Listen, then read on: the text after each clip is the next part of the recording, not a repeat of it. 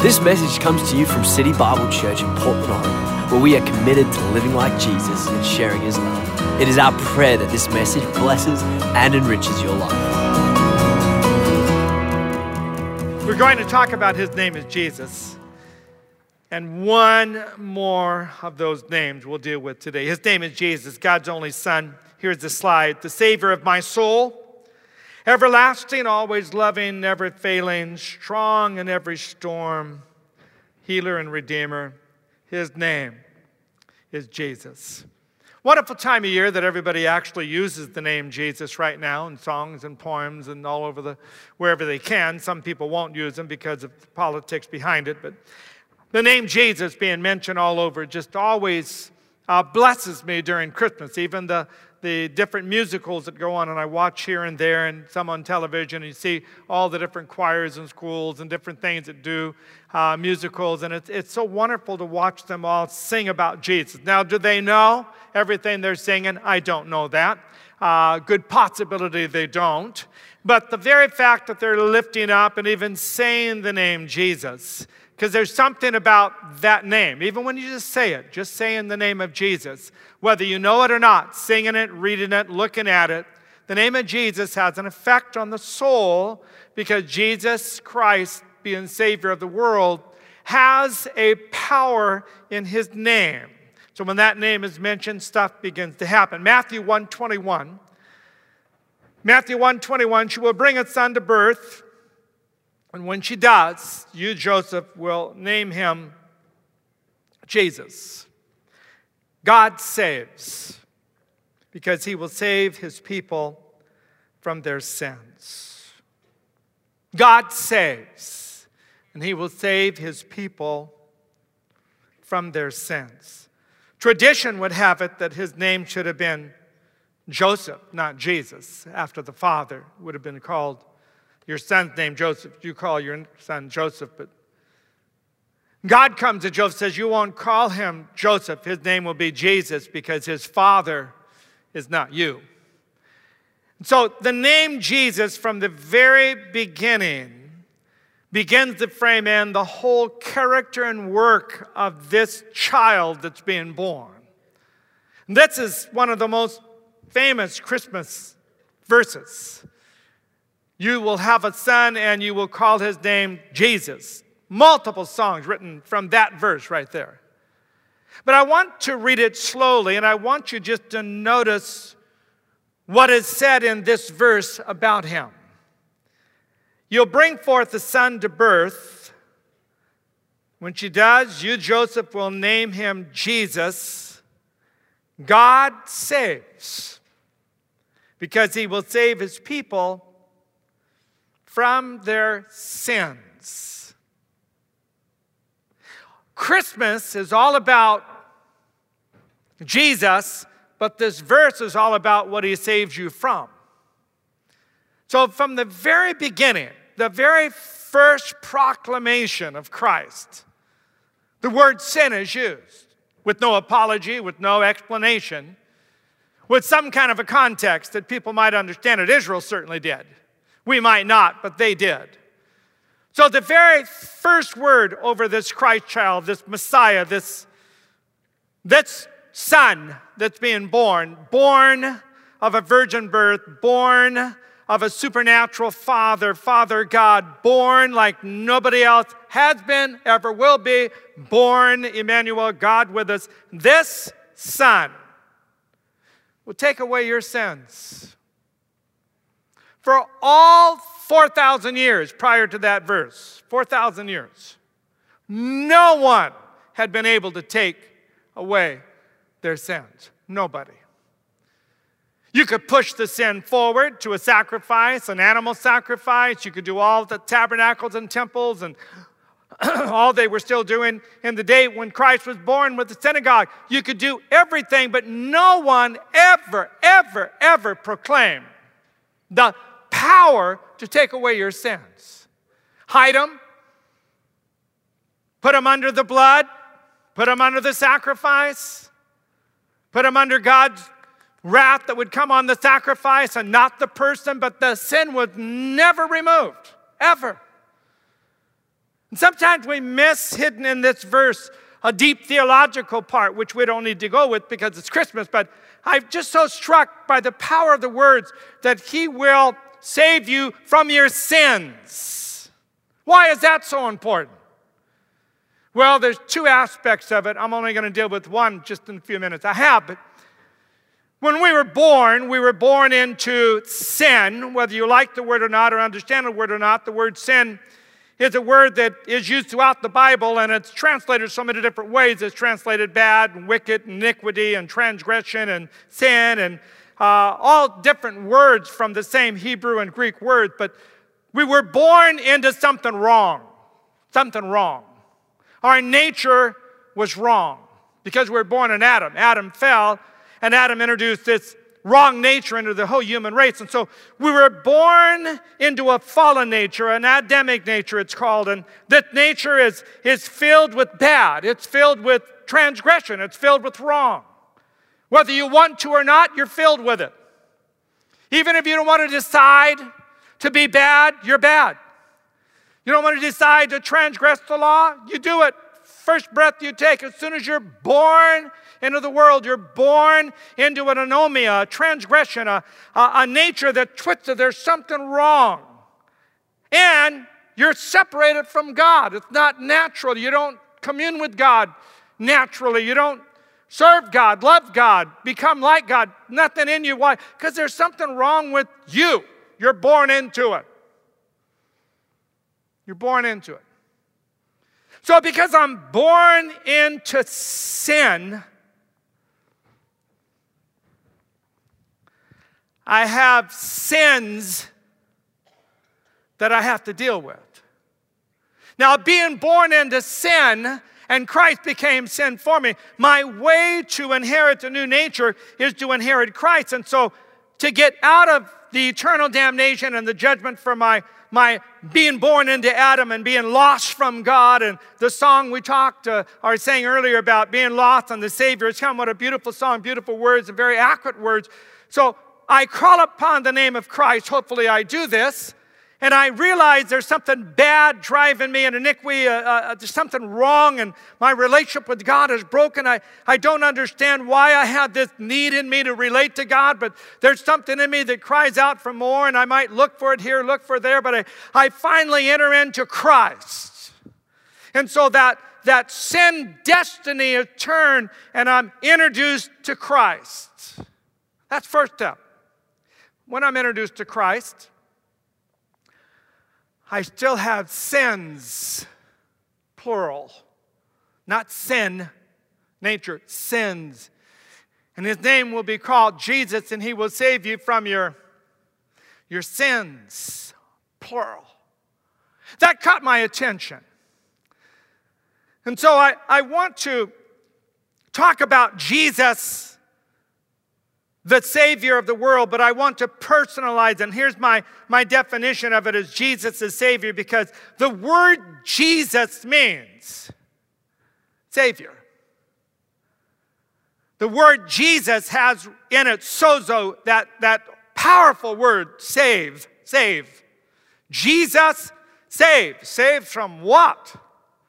He's the Savior of what?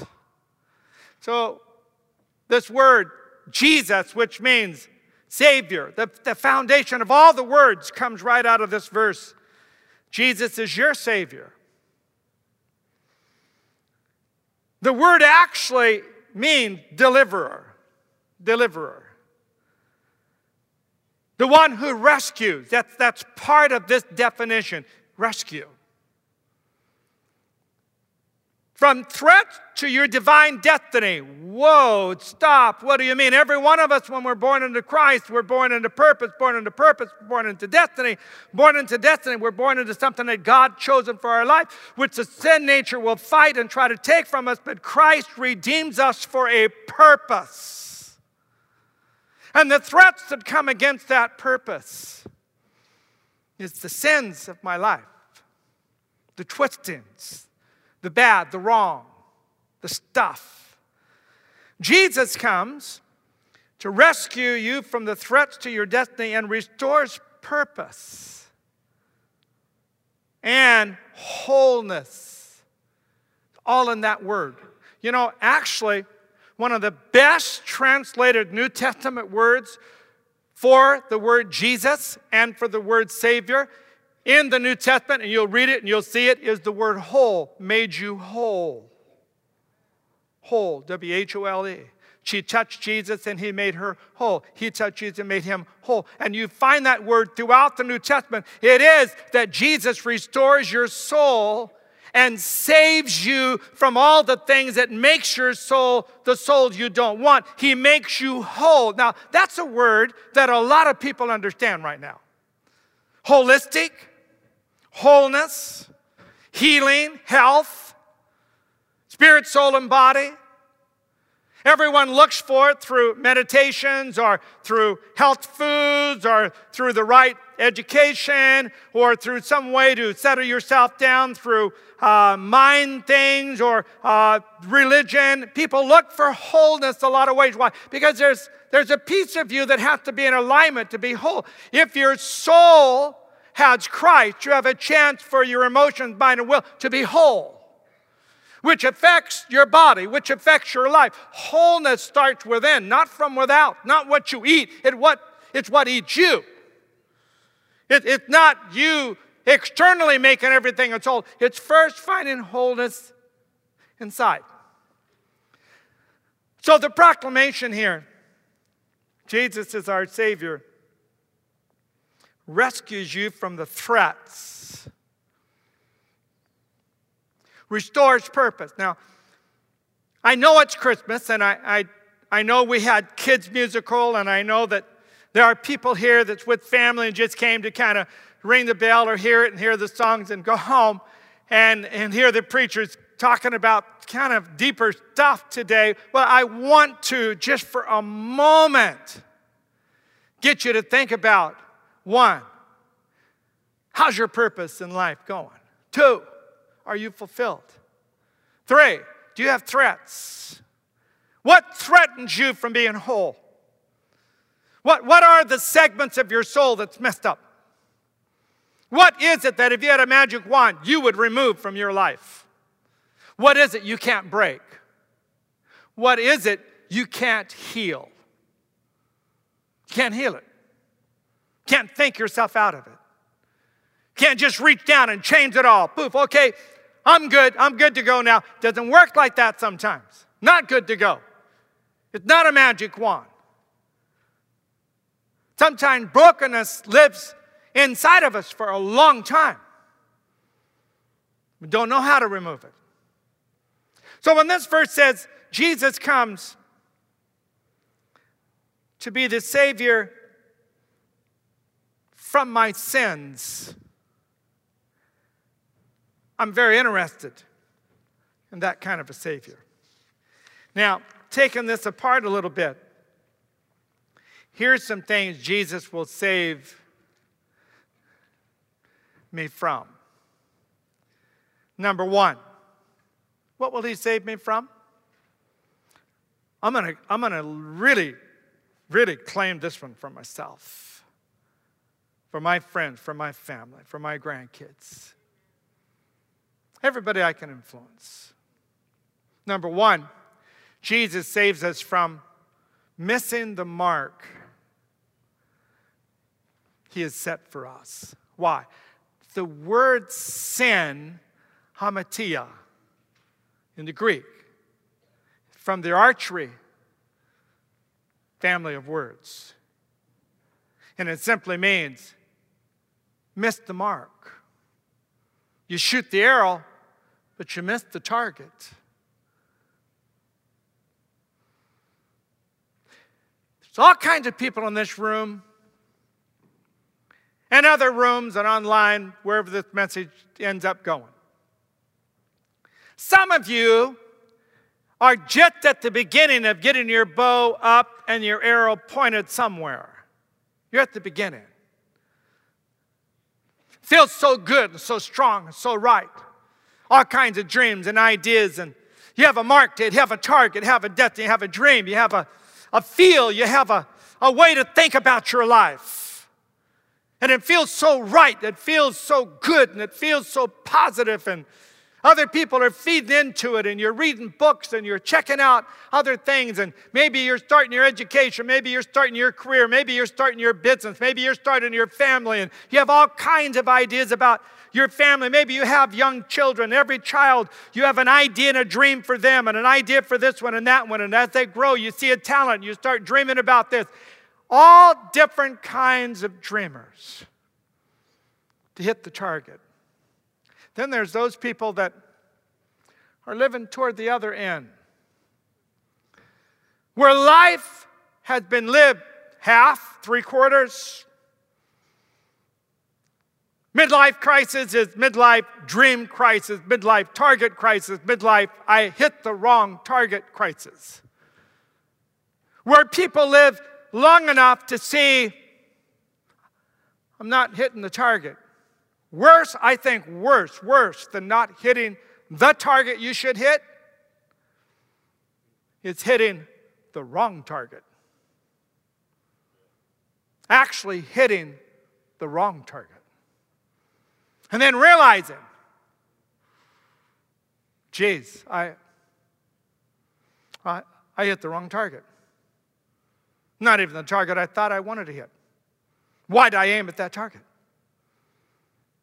Then there's those that live their whole life. Maybe you can correct mid-course, midlife, mid-40s. What happens when you're mid-60s, 70s, 80s? And you look back and you realize there's no redeeming the time. There's no changing your decisions. And at that point, if you marked your life with something that was worth a legacy or worth a target to hit, you'll take a deep breath and you'll say, life was worth it. No regrets. Apostle Paul, I'm ready to be offered up. My time of departure is at hand. There's a crown waiting for me, like many of you who have stayed next to Christ, and Christ has taken my life. He's going to now pour me out like a oblation, like a wine offering. He's going to pour my life out now. It's over. But I'll tell you what, I achieved what I needed to achieve. So I'm ready. Well, to be ready then, you got to be ready now.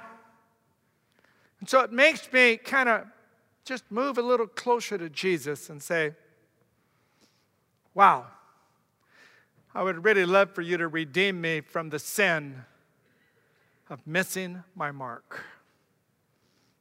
I don't want to miss my mark. It says in the Bible that Jesus will help me not misfire. Failure to achieve, this is what the word means. Hit my purpose. A teacher with a young group of kids trying to get a feeling for their life had them write out a paper about their life. And she had them start with 2 statements and write 2 different pieces of paper.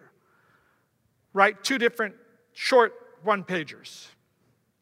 She asked the first question for the first paper. She says, I want you to write a paper about your life, and this is the angle you'll write it from. Everything I've ever done has led me to where I find myself today. I want you to write a paper about your life, thinking about everything I have ever done has led me to where I find myself today. What would that look like? Then she asked the other question. Write the paper from this angle. It is only after many surprises, choices, and detours and disappointments that I have arrived somewhere I could never have anticipated. Never could have anticipated. Which one will it be? Well, for those teenagers or those college students, that's rhetoric. That's just literature. That's writing. That's dreaming. That's putting it down. But for those who live life, for those who live the reality of this, if you have to do it on your own, and pull the trigger right every time and aim right every time. How can you possibly see what you do when you're 20, how it affects you when you're 40 or 60? How can you possibly know that? Well, there's some ways to do some wise decision making, but life is not some kind of an accountant's ledger where everything is in order, and if you do this, it equals this, you do this, it equals this, because 2 plus 2 does not equal 4 with life. It does not equal 4.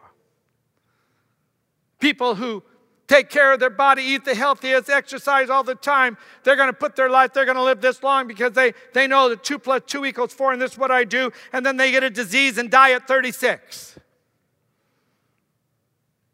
2 plus 2 does not equal 4 in a fallen world. You cannot guarantee health. You cannot guarantee good things to happen to your life. Only a portion of them. That's why I think it's so important to remind every one of us, Jesus can help us and save us as a Savior from missing the mark. How many of you would say, I think I need a little bit more of Jesus, and I think I understand. I don't want sins. Save me from my sins. What twist? What kind of a thing will cause me to miss the mark? Uncontrolled anger, uncontrolled lust, uncontrolled deception, dark habits, things that drive your soul deep but grooves it the wrong way, things that take you the wrong direction, and you kind of let it, but you know it's kind of wrong, but you don't stop it. Relationally, financially, mentally, emotionally, every area of life. Jesus comes along and says, you know, I can save you from that. I can save you from that. Number 2, the second thing Jesus saves me from. Jesus saves me from living with guilt and condemnation. Now, there are doctors that make millions just on this one aspect of sin. Because sin, unresolved, causes guilt. And guilt, unresolved, brings condemnation. And condemnation twists you every which way. Shame, condemnation, guilt without being handled the proper way. Guilt is like the red warning light on the dashboard of the car. You can either stop and deal with the trouble, or you can break out the light. The light irritates me. I wish this red light would quit flashing. I'm going to unplug I'm going to break the fuse. I'm going to do something. I don't want to drive with a dashboard with a blinking red light. Well, guilt is that blinking red light saying there's something out of order here, there's something wrong, there's something really inside of you that's going to really hurt you. If you don't resolve it, you got to resolve this. I don't want to resolve it, and I don't want the red flashing light. You cannot ignore the red flashing light, but there is a way to resolve it. And Jesus is the cheapest way to get good counseling. He is the cheapest way to get your mind right. He is the most amazing counselor who knows how to go deep into the human soul and root out guilt, shame. Crippling guilt is what I call it. A great destroyer of emotions, you know this. A great destroyer of minds and energy, feeling paralyzed because of something that has already happened. Now, this is why guilt is so difficult to deal with. It's because you can only have guilt with something that's already happened. You don't have guilt for what's going to happen. You have guilt with things that have already happened. Guilt is important if it is handled right. Knowing what is right and wrong is absolutely necessary. Got that, understand that. But crippling guilt over the past, not the future, the past, is unresolved guilt. Being consumed Now, just ask yourself this question. Am I consumed with the emotion of guilt? Is it unending remorse about a past mistake? I just should not have done that. Stupid me. Stupid me. 5 years later, stupid me. Why did I do that? Thinking about it, it just brings a dark cloud right back over you. Driving down the road, daydreaming in your chair at home. You remember the mistake, you think about the situation, and that cloud comes back over you, and you have this unending, unresolved remorse. Can you go back and change the past? No. No. You can't. Well, since you can't go back and change the past, what possibly can you do to deal with the past? That is the whole gospel message on how Christ, who is Alpha and Omega, beginning and end, he lived in the past, the present, and the future. He knows how to handle everything. He can take something that has been done in the past and he can turn you around by you bringing forgiveness to yourself, forgiveness to other people, you having a release from the guilt of that, the shame of that, and the condemnation, bringing it to the cross, praying to Jesus. Jesus roots the thing out. He turns it around so you can use it as a positive tool to help other people. He knows how to deal with the past, but if you don't have a way to deal with the past, guilt will deal with you the rest of your life. Rest of your life.